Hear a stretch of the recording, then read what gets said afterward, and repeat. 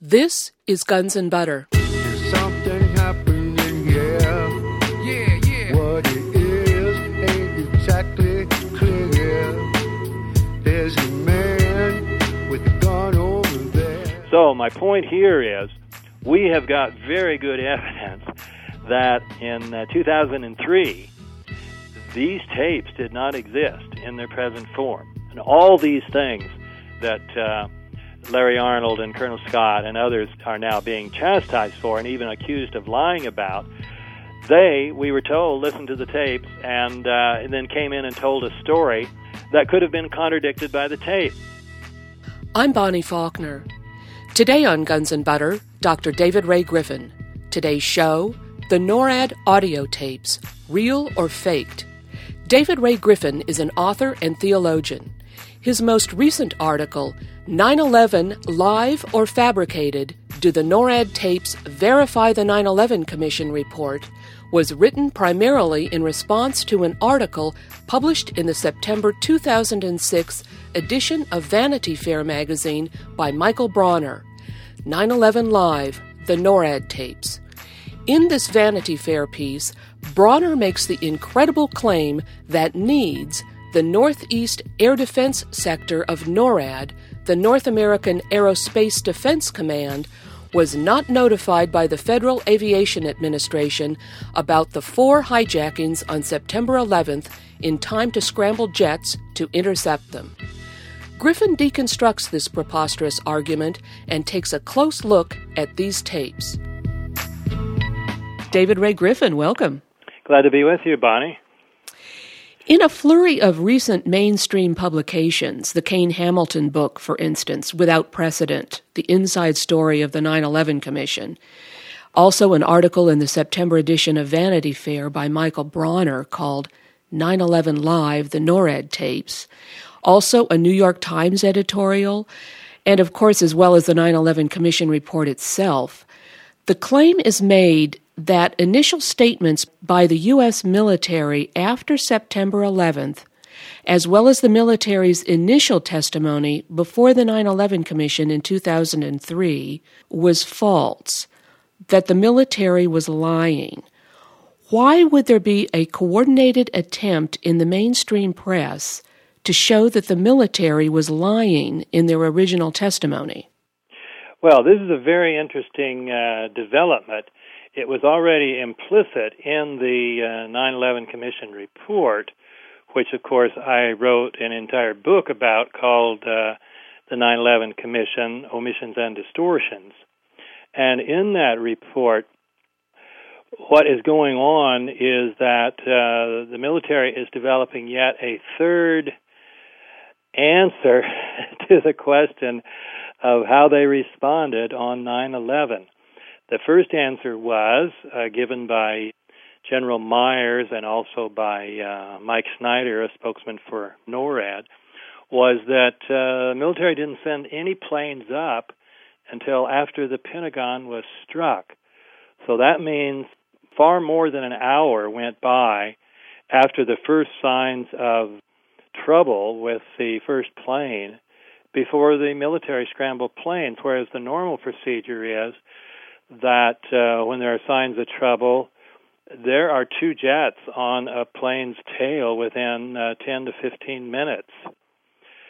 So that first story caused a lot of problems and was quickly replaced by the second story, which was that, yes, indeed, we did send up fighters, but, the FAA was so slow in notifying us that we couldn't get there in time. And that's why the planes hit the buildings. Then a lot of 9/11 truth researchers did the math and said, look, even if the FAA was as irresponsibly slow as the military says it was in its official report it put out in September 18th, 2001, just 1 week after 9/11, even if the FAA had been that slow, the military, still had time, certainly with regard to the second flight, the one that was said to have hit the South Tower, and certainly with regard to the Flight 77 that was said to have hit the Pentagon. So what was going on? Was there a stand-down order? Was it a slow-down order? Why didn't you respond as quickly as your own documents say you can? So that was the background. The military had told a second story, and even it didn't hold up to scrutiny. The 9/11 Commission then produces a third story. The third story is that with regard to flight, the latter three flights, 175, 77, and United 93, the one that is said to have crashed in Pennsylvania, the FAA didn't ever notify the military until after the planes had crashed. And so the news story is, here's why we didn't respond, because we didn't know, because the FAA never told us.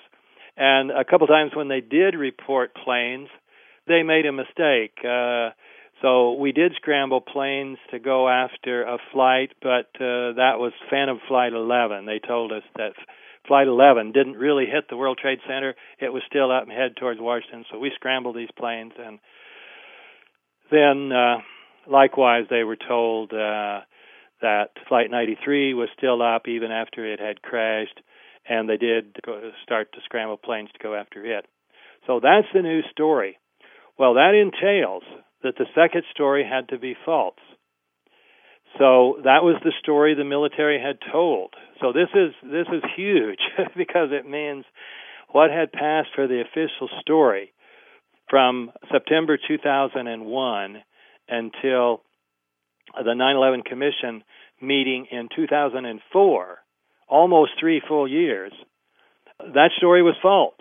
And that means that the military guys, Larry Arnold and Colonel Scott particularly, who came in and talked to the Commission in 2003, May of 2003, and told the standard NORAD timeline story, that everything they said was wrong, was incorrect. So in the 9/11 Commission, they don't get into the question, did you lie, were you confused? The Commission just says those statements were incorrect. Because the Commission says, we've got these tapes. Listen to these tapes. These tapes show you that you didn't hear about Flight 175 until after it crashed. You didn't hear about Flight 77 until after it crashed. You didn't hear about 93 until after it crashed. And what you did hear about was Phantom Flight 11, and you sent those fighters from Langley after it. Those fighters that everybody agrees were scrambled at 9:24, they weren't scrambled in response to word about Flight 77. They were So that's the news story. So as a necessary part of getting the news story, which entirely absolves the military, it's necessary to say, well, the military told us some things that weren't true. Now, the new development is, and this was what goes beyond the 9/11 Commission report, the members of the Commission are now speculating out loud, and including Kane and Hamilton in their book, Without Precedent, that they can't see how these military guys could have been confused. You know, how could they have been confused 1 week after 9/11? And particularly when they went back and reviewed these tapes that were played to the Commission in 2004, they listened to those tapes back in 2003. They couldn't have been confused. They must have been lying. Well, why? So that's the news story, and that's what's gotten the attention. And a lot of people have misinterpreted this and said, look, now the Commission's getting tough, and they're really hitting the military. But, it's all smoke and mirrors. This is the military's news story, which the military is using the 9/11 Commission to tell, and going through all these games of saying, well, you pulled this out of it, you subpoenaed our NORAD files, and you learned that we lied. Well, they didn't really lie, they were just confused. And so that's what's going on. And David, if the military lied in its initial statements and testimony, and that initial testimony made it look guilty of a stand-down on September 11th, why would the military lie to make itself look guilty? Isn't this a logical contradiction? Yeah, this is the absurdity of the news story, which nobody in the public has questioned. Now, I've written an entire article on this in response to Bronner's article, primarily in the Vanity Fair, I did submit it. I told Vanity Fair I've written such an article and asked them if they would be interested. That's over a week ago, and I've heard no answer from them. But this is one of the big points, which is that the lie that General Arnold and Colonel Scott and Colonel Robert Marr are accused of is a completely irrational lie, because what they say is, well, they're embarrassed about being confused, and so they lied to cover up their confusion.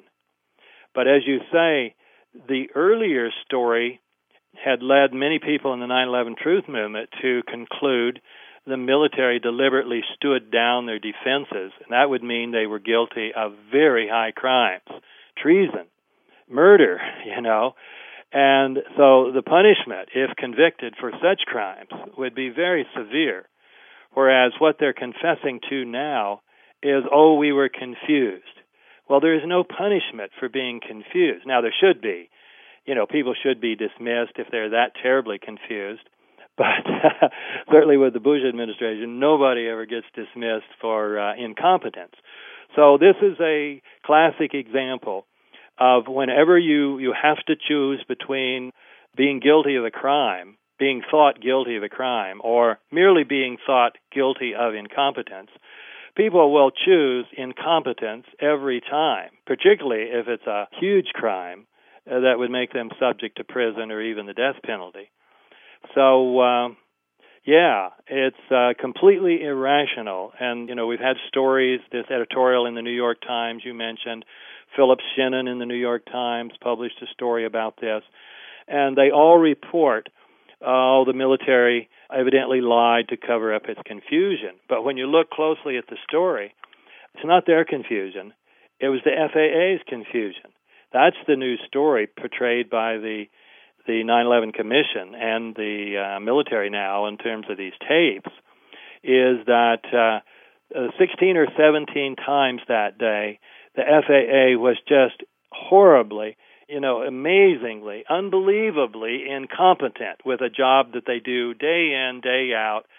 They order planes to be scrambled over 100 times a year. It's a routine thing. And suddenly on 9/11, nobody could get it right, from the flight controllers to their managers to the people in Herndon, Virginia, and the people at FAA headquarters in Washington. Everybody screwed up. Nobody could manage to call the military. So that part of the story is also just intrinsically incredible. And, of course, the FAA has just had to take the fall. But to get back to the main point, it's the FAA that is pictured as terribly confused and incompetent. The military is not. They did screw up a couple things. They sent the planes out to sea instead of to Baltimore. And they couldn't find the blips on their own screens, and that's nonsense too. And I've discussed that in my book. But those are kind of incidental to the story. The main point is that the military couldn't respond because it simply didn't know, because it is allegedly blind all by itself. It's, poverty-struck and doesn't have any good radar. So, all this is so ridiculous. And so it has to rely on the FAA for radar and to know about where the planes are.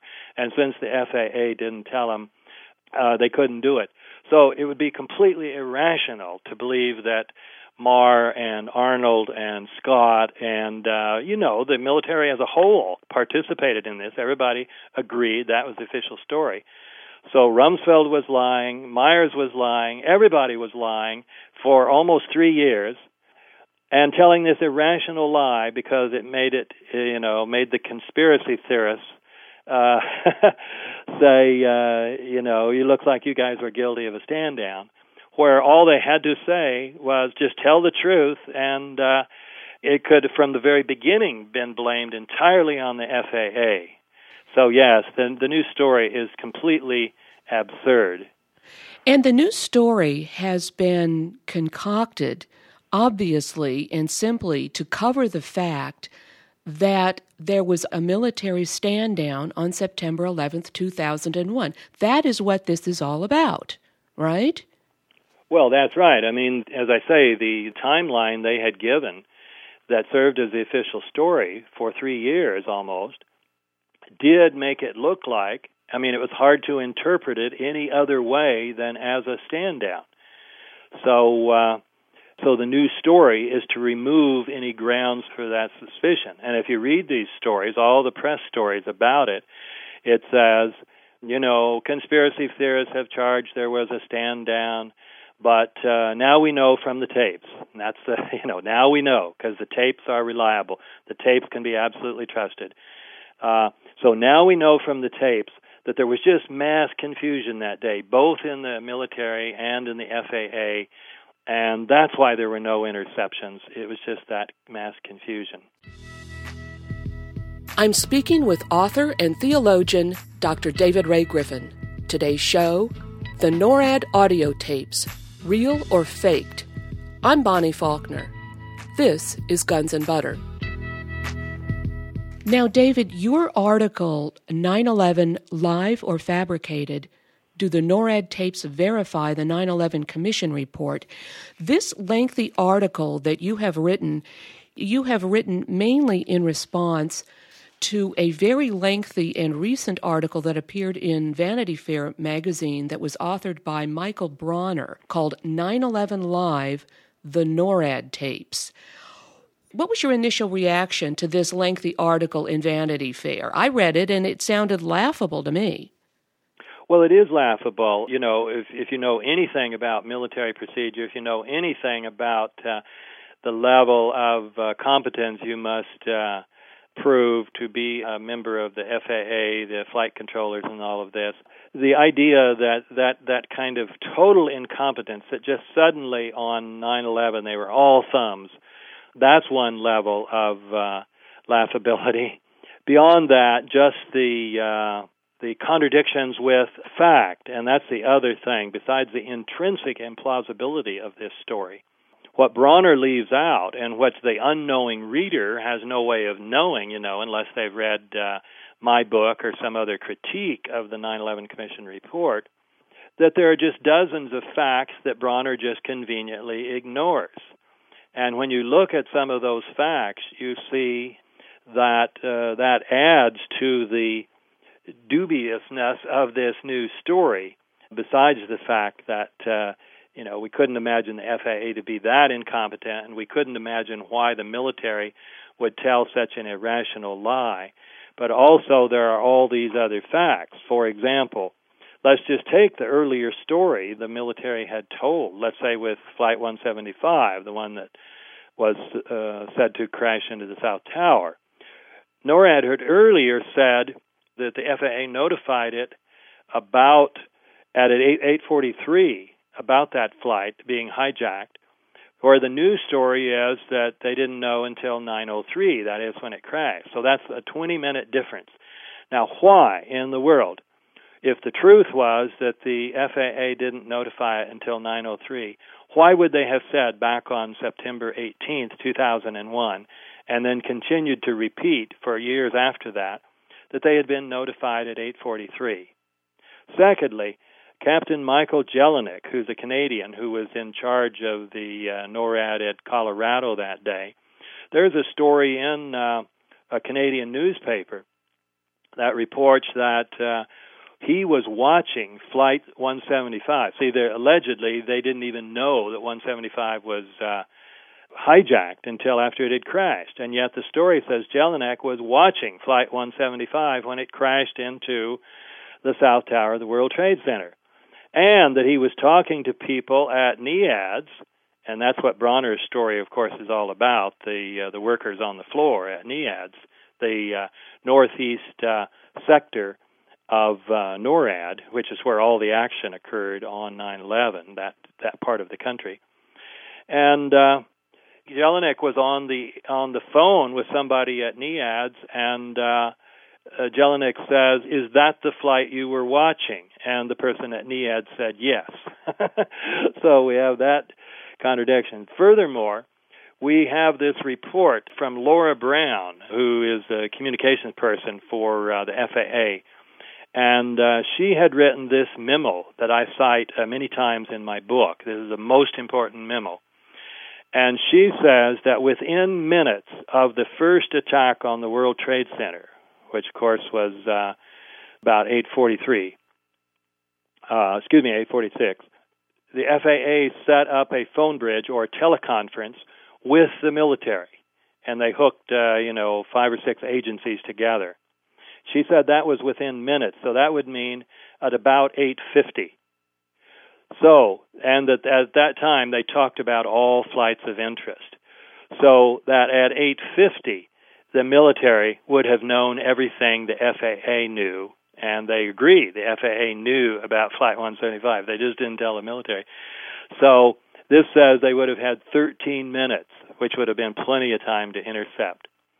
So that's just about Flight 175. If you go to the other flights, 77 and 93, you find even more contradictions between the news story and then facts that were well established in the record for several years and, were the stuff of all the stories that the newspaper. So it's very strange now that the press is just rolling over and saying, oh, you mean all those hundreds of stories we wrote in those years, they're all false. Okay, as if that wouldn't be grounds for going in and doing real research and saying, well, now why? But everything hinges then on these recently released tapes.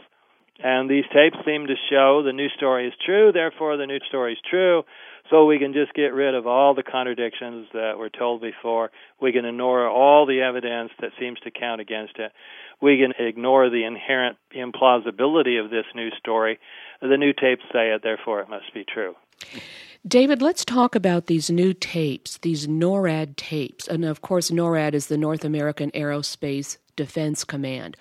When did these audio tapes first appear? And also, of course, the Vanity Fair article, 9/11 Live, the NORAD tapes. This whole article and this new story is based on supposed audio tapes that were made by NORAD.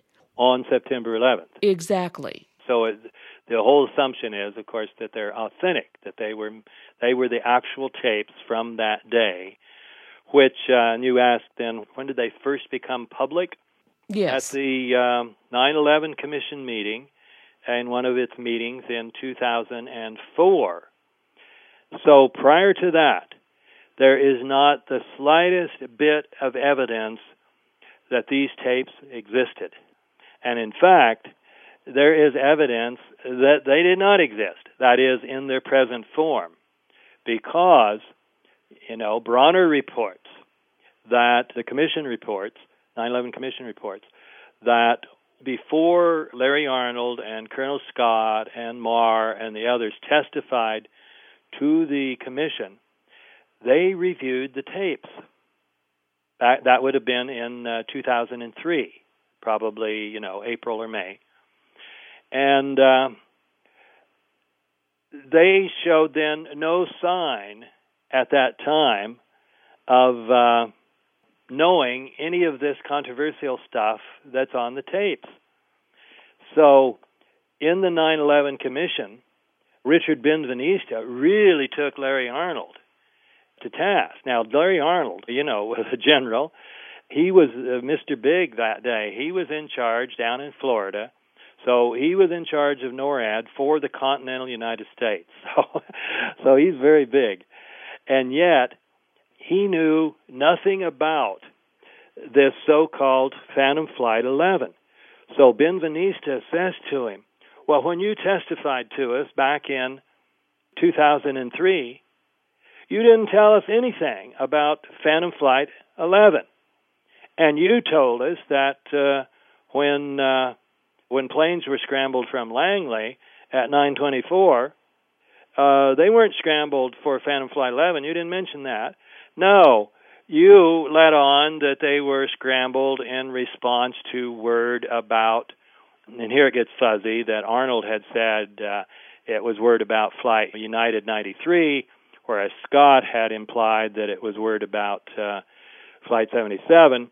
And that was what was on the official NORAD timeline that they scrambled in response to Flight 77. And then the 9/11 Commission said in its report, well, that was, almost 9:24, over 10 minutes before the Pentagon was hit. And so that made it look like the military would have had time to stop the plane from hitting the Pentagon. So that's the story that has to be batted down. So that's the function that Flight 11 serves, Phantom Flight 11. And so Ben Venista says, why didn't you tell us about Phantom Flight 11? Why did you let on that maybe the military was responding to Flight 77, which gave this false impression that you, the military, could have intercepted, could have stopped the strike on the Pentagon? So when you read through all that, and poor Larry Arnold just says, well, gee, I just didn't remember. That's, totally beyond belief that he would have been told that Flight 11, on 9/11, that they would have gotten word that Flight 11 really hadn't hit the World Trade Center, that the FAA had told it, that Flight 11 was still up, and then they scrambled these planes to go after this ghost. Can you imagine? I mean, he would have been so furious at the FAA, and that when he gave his testimony less than 2 years later, he would have forgotten that whole episode, totally beyond belief. And yet that's what we're supposed to buy here. So my point here is we have got very good evidence that in 2003, these tapes did not exist in their present form. And that's not the only fact that's on there. The new fact, the new stuff about Flight 93, which goes to the question, did the military shoot down Flight 93? And by the way, that's Bronner's major emphasis. He was one of the producers, an assistant producer, I believe, for this movie, United 93, which tells the official story according to the 9/11 Commission report, which is that the passengers and the terrorists who brought the plane down, it clearly wasn't shot down. The movie ends, the screen goes blank, and then it says, the order to shoot down this flight or any other flight did not occur till 10:18. In other words, 15 minutes after Flight 93 had collapsed. Ergo, the audience is supposed to infer the military could not possibly have shot it down. And, of course, that ignores all the evidence. So it's not just about Phantom Flight 11. It's about these other flights, too.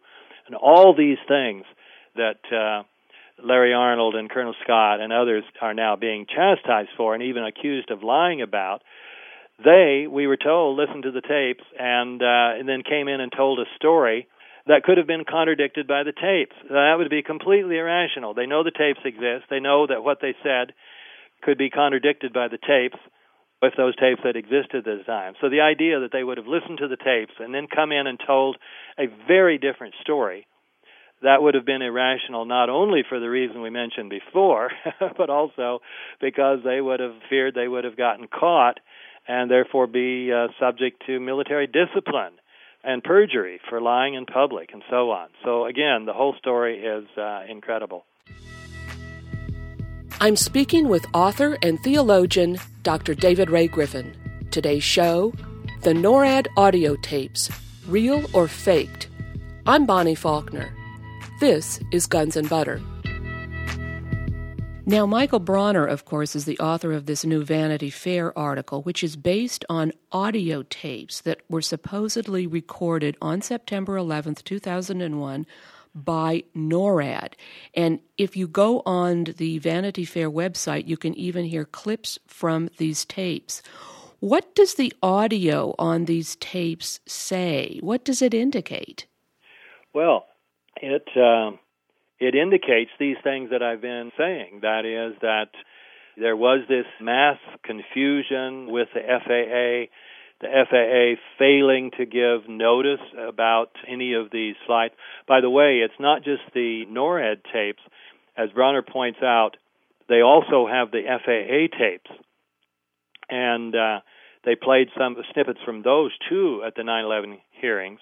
And those tapes showed the systematic incompetence within the FAA and the refusal of anybody in the FAA ever to call the military until it was too late, actually until the planes had crashed in most cases. Then, see, what makes this seem all the more convincing is that both of these sets of tapes agree. So this is why, one can understand why the press, we would think the press maybe should be a little skeptical. They're skeptical when tapes come from other countries. But here's tapes from our own military, from our own 9/11 Commission, from our own FAA, allegedly. And so they just assume, well, of course these are authentic. Our own people wouldn't lie about this sort of thing. I mean, they must be authentic if the two sets of tapes agree with each other. So they've really presented a very strong case here, which, unless it's challenged in an effective way, is going to convince people that this story is all over now. Now we know the truth, and we can just go back to our other work and give up the whole idea that maybe there was some sort of stand down and with the military being complicit in the attacks on 9/11.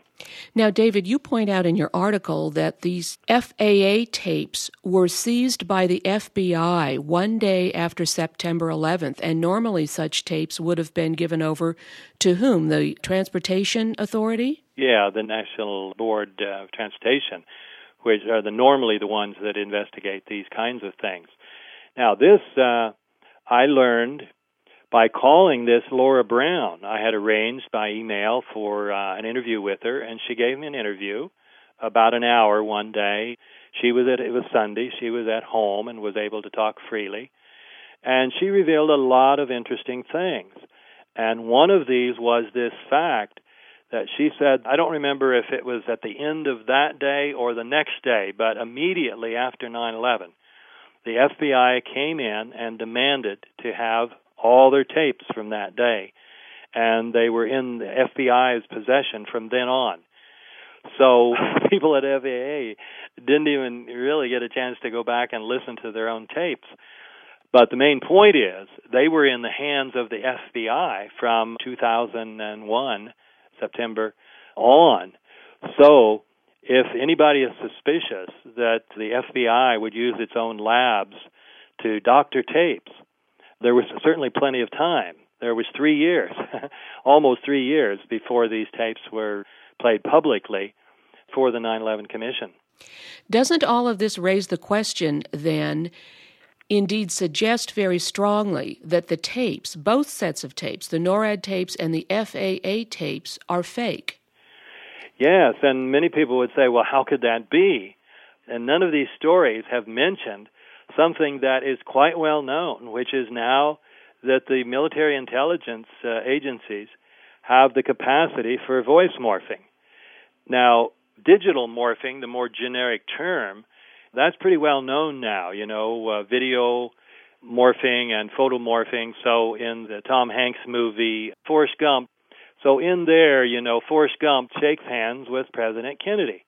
Well, we're all very familiar with that now, so we know that seeing is no longer believing because all this amazing stuff can be done. But there's also voice morphing. And back in 1999, 2 years before 9/11, an article in the Washington Post by William Arkin laid this out, what was possible already then. And he gave an example of a demonstration that he heard that General Carl Steiner, who was former Commander-in-Chief of U.S. Special Operations Command, was heard making a statement that began, "Gentlemen, we have called you together to inform you that we are going to overthrow the United States government." And if you had heard that voice, and if you had known Carl Steiner, you would have sworn he said that. And likewise, they heard the voice of Colin Powell saying, "I am being treated well by my captors." And of course, neither Steiner nor Powell had ever made those statements. But as Arkin explained then, that given these new technologies, these experts can clone speech patterns and develop an accurate facsimile, causing people to appear to have said things they would never otherwise say. Whereas in the early days, this produced rather robotic intonations and, the kind of thing you still sometimes hear on an elevator. But now they've got the technology such that it's almost perfect. It just sounds exactly like the person. So this opens up this question. I mean, certainly it shows it is possible that these tapes, given the long period of time there, that the NORAD tapes were, of course, in the military's own hands, and the FBI had the FAA tapes, and so both sets of tapes could have been put in the same laboratory and made to agree with each other. There's no technical impossibility that these tapes are all fabricated.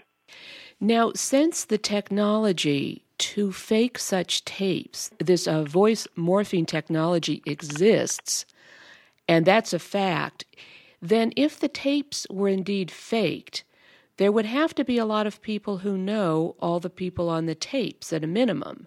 A few of these people appear in this Vanity Fair article. Would all of those people participate in such a lie?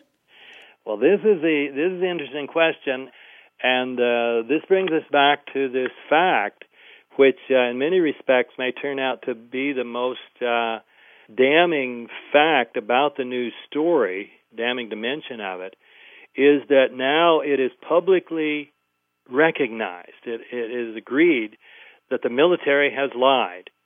And this means that all the people, okay, so let's say the news story is true. Take that as a hypothesis. That's what everybody does. Well, that means it wasn't just Larry Arnold and Colonel Scott and a few other people who lied. Everybody at NORAD would have known the story that Arnold and others put together after 9/11 was false. And none of them spoke up. They all silently participated in the lie, and some of them publicly. Some of them were interviewed, and they told stories that agreed with the story that was told in the NORAD timeline. So now, if that whole story is a lie, then we already know that all those people are capable of participating in a lie, at least silently, by not challenging it. But now let's turn it around, and let's say the old story was true. Well, that means the new story is false.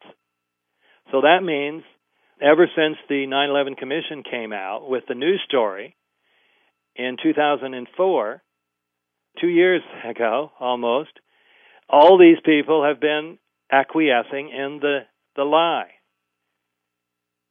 So either way, you have no choice. You have to say the military, including all these nice people at NIAS that Bronner tells his story about, and frankly, one has to say the FAA, because they have remained silent. They have not, other than for Laura Brown's memo, they have not publicly challenged this news story.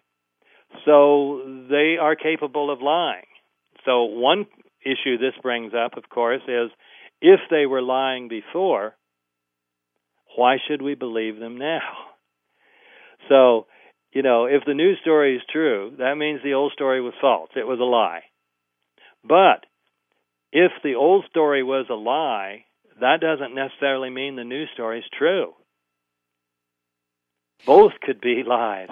Exactly. So this is, I think, going to turn out, if we can get attention focused on this logical fact, and all the problems in this, that there is simply no basis now for believing the military, since they are now self-confessed liars, and now since they're telling a story that puts them in a better light than the old story, not a worse light. If the news story was saying, "Oh, mea culpa, we weren't nearly as good as we made ourselves out to be," then you might believe the news story. But if the news story is, "Oh, we lied before, and we made ourselves look worse than we were. Now we're telling you the truth, and we're completely innocent. We're not guilty of incompetence or complicity. Believe our news story." Why should we believe the news story? So this is quite an interesting development that has occurred and could be one of the things that leads to the unraveling in the public's mind, complete loss of confidence in the official story.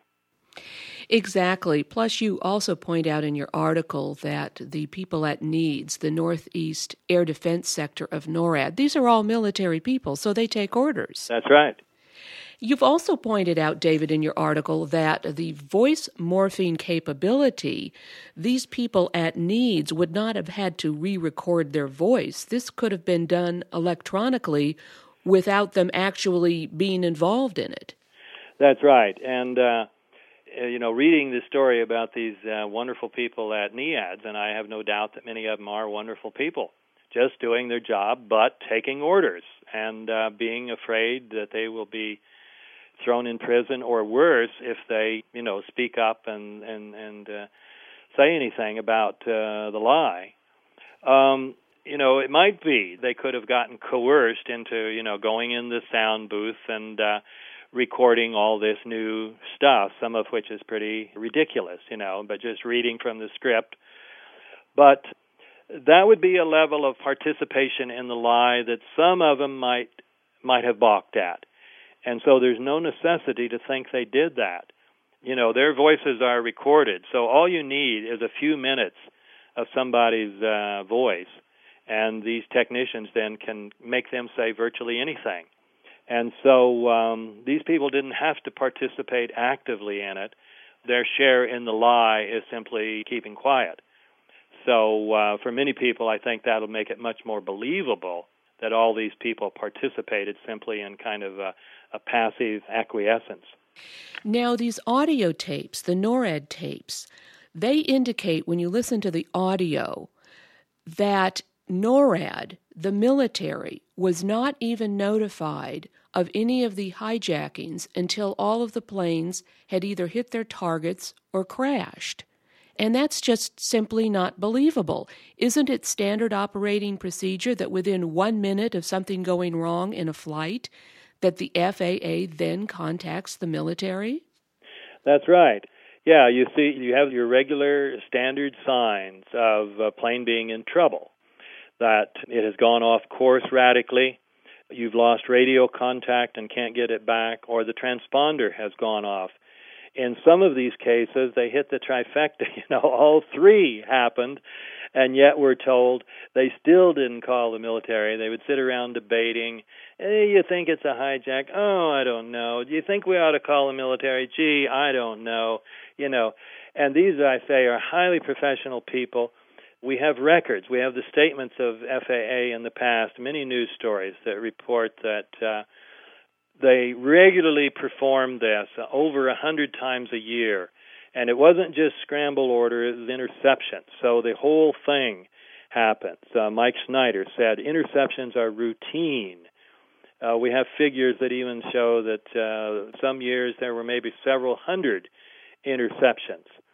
So this is all very routine stuff, yes. So to believe that suddenly on 9/11 they just couldn't bring themselves to call the military, or they couldn't think straight, or it's beyond belief. Yes. So the tapes, I say, are just intrinsically incredible. I'm speaking with author and theologian Dr. David Ray Griffin. Today's show, the NORAD audio tapes, real or faked. I'm Bonnie Faulkner. This is Guns and Butter. Is there evidence from other sources for the response of the FAA that day? I mean, don't we have a lot of evidence that the FAA was right on top of things right from the very beginning? Well, yes. I point out in my book there are so many facts that contradict this. First of all, there were all these teleconferences going on, and in these, the FAA was in constant communication. So let's take Flight 77. The military story, what we now call the old story, was that the FAA notified it at 9:24 about Flight 77. Laura Brown then, partly in response to that statement, did she send the memo to the 9/11 Commission, which said that was merely the formal notification time, and that's largely irrelevant because we were on the phone with them since about 8:50, in other words, more than a half hour earlier, talking about all flights of interest, including Flight 77. So we have that memo, and that memo was read into the 9/11 Commission report by Richard Benveniste. And Flight 77, to clarify, is the flight that was supposedly headed for the Pentagon. That's right. So this is big stuff. And so Richard Benveniste says, so we've got this testimony here from the FAA that there was informal notification of the military about Flight 77 long before 9/24. But see, when the 9/11 Commission report then was put out in 2004, under the direction, of course, of White House insider Philip Zelikow, all that is deleted. There's nothing about Laura Brown's memo. There is nothing about Richard Benveniste's reading it into the record. There's nothing about his comment that now we have evidence. So, and that's the same thing with these tapes. These tapes don't reflect Laura Brown's memo. They reflect the 9/11 Commission report, and vice versa. We've got a lot of evidence that contradicts this news story. What about the video conference that was being run from the White House by Richard Clark that you talk about? That's another one. And here, let's go to Flight 93, again, the one that Bronner is most concerned about, because he really wants to beat down this story that the military shot down Flight 93. You see, the scuttlebutt on this was that something had gone wrong with the plan, and maybe the plane was going to be landed safely, in which case there you would have people on board who could testify to what really happened, which probably wasn't going to fit the official story. So the suspicion in the 9/11 Truth movement and many people in the movement has been that the military shot it down. And there was an enormous amount of evidence about this, evidence from people on the ground around Shanksville who heard sounds of missiles, who saw debris coming out of the plane, who saw, body parts and other debris being strewn all over the landscape and in the lake there. An engine that fell off the plane, which is precisely what a heat-seeking missile would do, aim towards the engine and knock the engine off, almost, a mile from the official crash site and so on. So an enormous amount of physical evidence, and furthermore, testimonial evidence. You had people in the military said, we heard that we shot down this plane in Pennsylvania, and several people in the military, even Rumsfeld once slipped, evidently, and talked about the plane that was shot down in Pennsylvania. And then there were these stories, and so according to Bronner and according to the tapes, the military was not even in position to shoot it down because obviously it didn't know about it. And yet we had this story put out by the U.S. Air Force, written by a guy named Filson, called Air War Over America, and he quotes Marr and Arnold in there, saying, yeah, we were in position, and if Flight 93 kept going towards Washington, we were going to shoot it down. We had hot planes armed, we were going to shoot it down. So now all that is said to be a big lie. We even had Paul Wolfowitz, Deputy Defense Secretary, saying the military was trailing Flight 93 and was in position to shoot it down. So this is what I mean. There's so much external evidence that contradicts this new story. Exactly, and this video conference that was being run from the White House was attended by the head of the FAA, Jane Garvey. This here you see the deviousness of the 9/11 Commission. They claimed, well, there was this conference, but they couldn't figure out who from the military was participating in it. Is that not the most ridiculous claim? That they couldn't just walk over to the military, to the National Military Command Center and say, okay, on 9/11, who was participating in Dick Clark's video conference? They say, we never could figure out who it was. Well, Dick Clark says very clearly in his book who it was. It was Donald Rumsfeld and General Myers. In other words, the two biggest honchos. And the 9/11 Commission says that, well, one problem with these teleconferences is the right people weren't involved. Well, here you had the head of the FAA and the two heads, the civilian and military head of the Pentagon, if those weren't the right people, and then Dick Clark reports that Jane Garvey, in giving her report, said, well, we've got several problematic planes, and Flight United 93 is a possible hijack over Pennsylvania. So right there, according to Richard Clark, Myers and Rumsfeld both heard about Flight 93, and yet the new story being told by the 9/11 Commission and now by Bronner and being accepted, bought hook, line, and sinker by the New York Times, is that the military couldn't have possibly shot down Flight 93 because it didn't even know that Flight 93 was a possible hijack.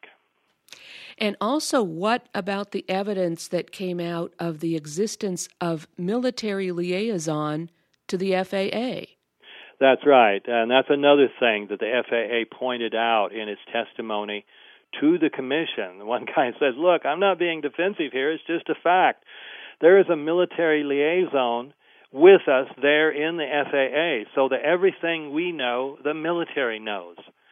So, we don't even need a teleconference. These guys got their own phones.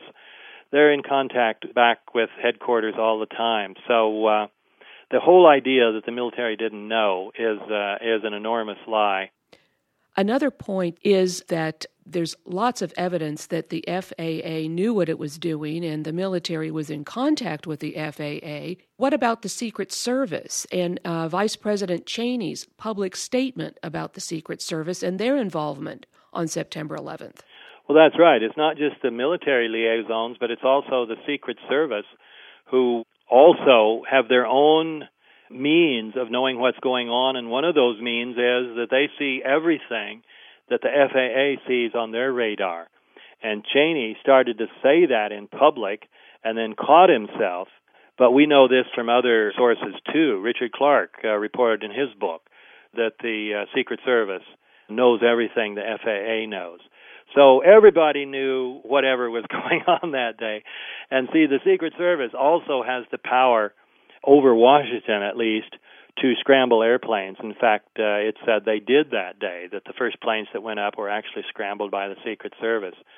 So, the idea that because the FAA screwed up, nobody knew that planes were coming to New York and Washington is just absurd for so many reasons. Now, David, the fact that all of this documentation is in the public domain, that the FAA and the military and the Secret Service and the White House and the Department of Defense were all in communication with each other from the very beginning, that is pretty much proof right there that these audio tapes, these supposed audio tapes from the FAA and NORAD are fakes. Well, that's right. I say we've got so many lines of evidence that suggest that they are fakes, that the fact that they have just been so quickly accepted without any critical scrutiny whatsoever so far is really beyond belief. But that's the condition we're in this country, where the mainstream press simply abdicates its responsibility to show proper skepticism and really do serious investigation about stories like this that are so convenient. You have to remember here, people would say, gee, come on, would they go to all that work? Well, think about what we're talking about here. We're talking about an operation which has, just in pure monetary terms, we're talking about already hundreds of billions of dollars that have been poured into the military-industrial complex on the basis of 9/11. We're also talking about 2 wars that have been launched and others that probably would have been launched already if these wars had gone better. Also, we are talking about treason. We're talking about mass murder. So if this alternative theory is right about what really happened on 9/11, then the Bush administration, the military, and military intelligence in particular, there would be no limits to what they would do in terms of expenditure of time, technology, money, coercion to get the story so that it looks like that the military is completely blameless and is not guilty for treason, murder, and so on. Something happening here. Yeah. What it is ain't exactly clear.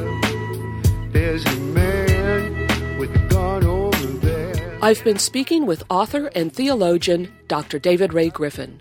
Today's show has been the NORAD audio tapes, Real or Faked. David Ray Griffin has written 3 important books on the subject of September 11th. The New Pearl Harbor, Disturbing Questions About the Bush Administration and September 11th. The 9/11 Commission, Omissions and Distortions, a critique of the Kane-Zelikow report. And his most recent, Christian Faith and the Truth Behind 9/11, which has been described by reviewers as the best book yet on September 11th. Griffin is also co-editor of a volume of essays, 9/11 and American Empire, Intellectuals Speak Out, which features, in addition to himself, authors Karen Kwiatkowski, Stephen Jones, Kevin Ryan, Peter Dale Scott, Danielle Ganser, Morgan Reynolds, Richard Falk, John McMurtry, Ola Tunander, and Peter Phillips. David Ray Griffin's books are available at Amazon.com. Today's program was produced by researcher Todd Fletcher.